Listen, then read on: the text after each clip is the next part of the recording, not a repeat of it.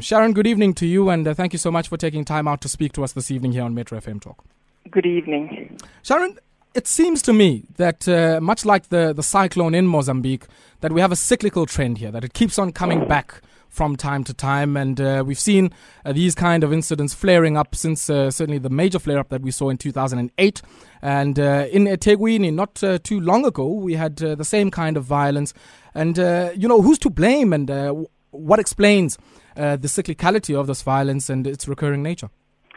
Firstly, I'm not so sure about the cyclical nature of the violence. From our work, and we run law clinics in 4 different provinces providing legal recourse to South Africans, indigent, poor South Africans who can't afford legal access, but also to anyone who needs it. And a big part of our program is addressing the needs of asylum seekers and refugees in terms of documentation. And what our experience is that there's an ongoing xenophobic, in different forms, that foreign nationals, which is euphemism for me for black African brothers and sisters coming into our country, in the way that they are treated, whether it's by the health system and its bureaucracy, or by the Department of Home Affairs in the asylum system, or by the schools and the Department of Education. So, it's ongoing. And I think that what happens is when there's horrific violence and looting, the media then covers it. And for me, there's concern that since the 2008 violence, and one of the big things that was called for is for proper monitoring and for ensuring that there is recourse. But this incidences happen with impunity in our country, and no one is brought to book. What do you make of some of the responses of the African countries here whose nationals have been on the receiving end of much of this violence that we've seen, in particular eThekwini? But of course, this is indeed a recurring theme and is an everyday violence visited, as you say, on immigrants of African origin. Look, we know that there was a famous statement made by our former president Mbeki, "I am an African." No African can be a foreigner on the African continent. I think this was said by Achille Mbembe in an article he wrote in 2015. And that's for me, what they are saying is really important. It's significant. We must welcome it, and we've got to respect this. And I'm not sure that we welcome the statement made by the Minister of the Department of International Affairs, Mr. Lindiwe Sisulu, and I think that that's the kind of leadership that we want from our government. Okay. Sharon, I'd like us to pause there slightly and quickly take a look at what's happening, I guess, in the commercial world, and we'll come back to this conversation. I'd also like to invite all of you Metro listeners, give us a ring there on 089-110-3377, and I'll also be checking out some of those tweets on @MetroFMSA. You can also tweet me at @AYTawe and use the hashtag there, MetroFMTalk. 17 minutes before the top of the hour.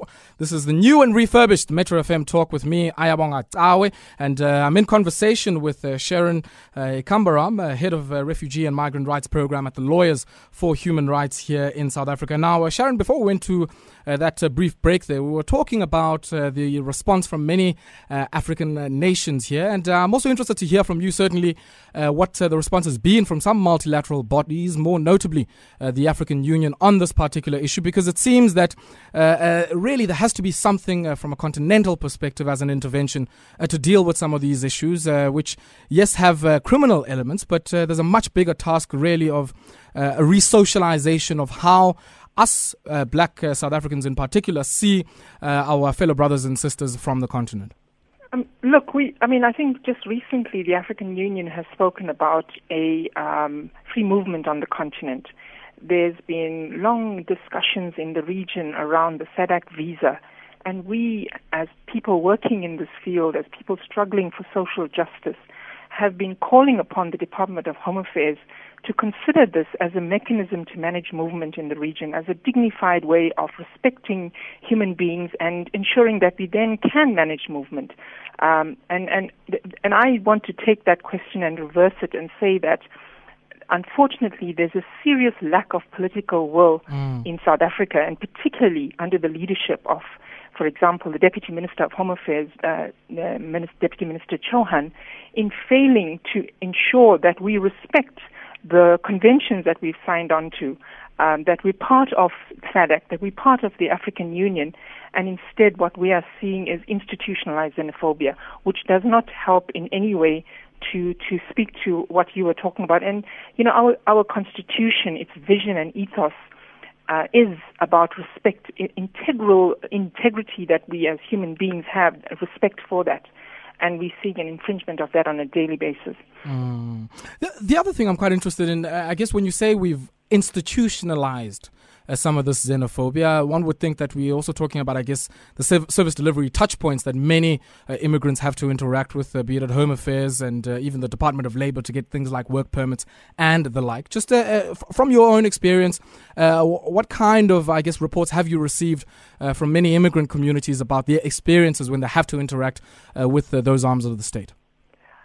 As I said to you, a lot of the work that the attorneys that work in our clinics have to deal with is struggles to access education. This is unconstitutional. Our Bill of Rights is very, very clear that basic human rights like access to education, access to healthcare, basic healthcare, no one living in South Africa can be denied those basic rights. And we find this infringement on a daily basis. And it is, when you talk about xenophobia, I struggle with how to separate xenophobia from just blatant racism, because the darker your skin, the likelier your chance of you being asked where you're from, are you a foreign national, and then the treatment gets meted out accordingly.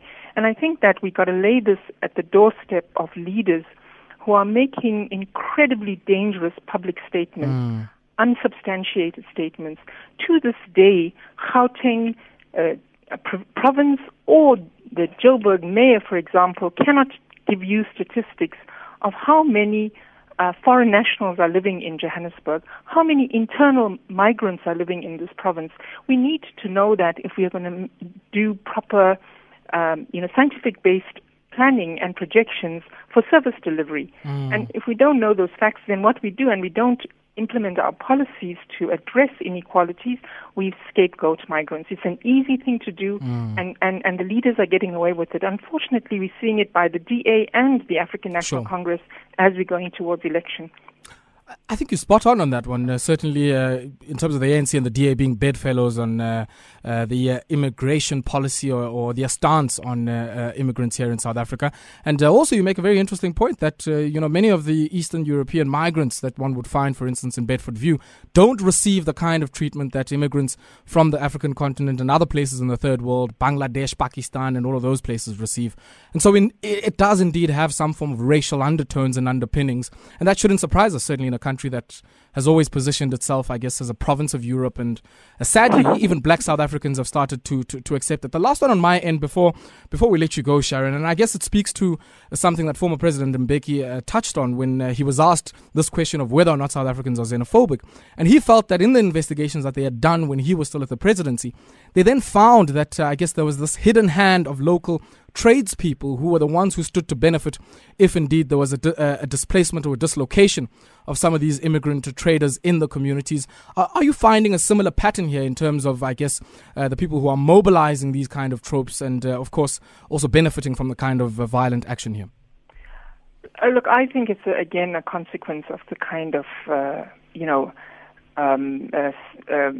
scapegoating in the way that Trump and leaders all over the world are doing in finding migrants as an easy target. But what the response to your question for me is in dealing with chronic unemployment in our country, in dealing with, we have to stand in solidarity. And I think that there are really good examples, champions of South Africans, like the response in Durban. There's been an outpouring of support, and many of those are people from South Africa, the church-based, faith-based organizations that are responding, and we need to make sure that we speak about this, because it's not all South Africans that are involved in this.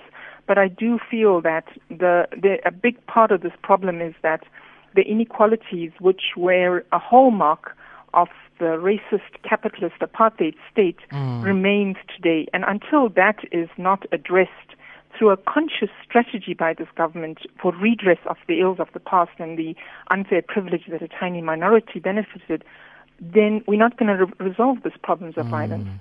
Sharon, we'll have to leave it there. I really appreciate your time, and thank you so much for speaking to us this evening here on Metro FM Talk.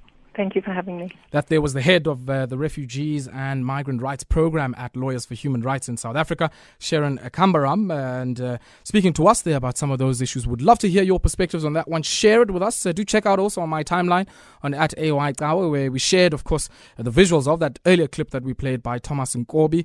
And surprisingly, well, I guess not surprisingly, but coincidentally, both Thomas Nkobi and Chief Albert Luthuli were both born in the nation of Zimbabwe, and it makes one wonder why we go out and defend borders that were drawn with a pencil at the Berlin conference with our lives for interests sometimes we don't even understand or stand to benefit from.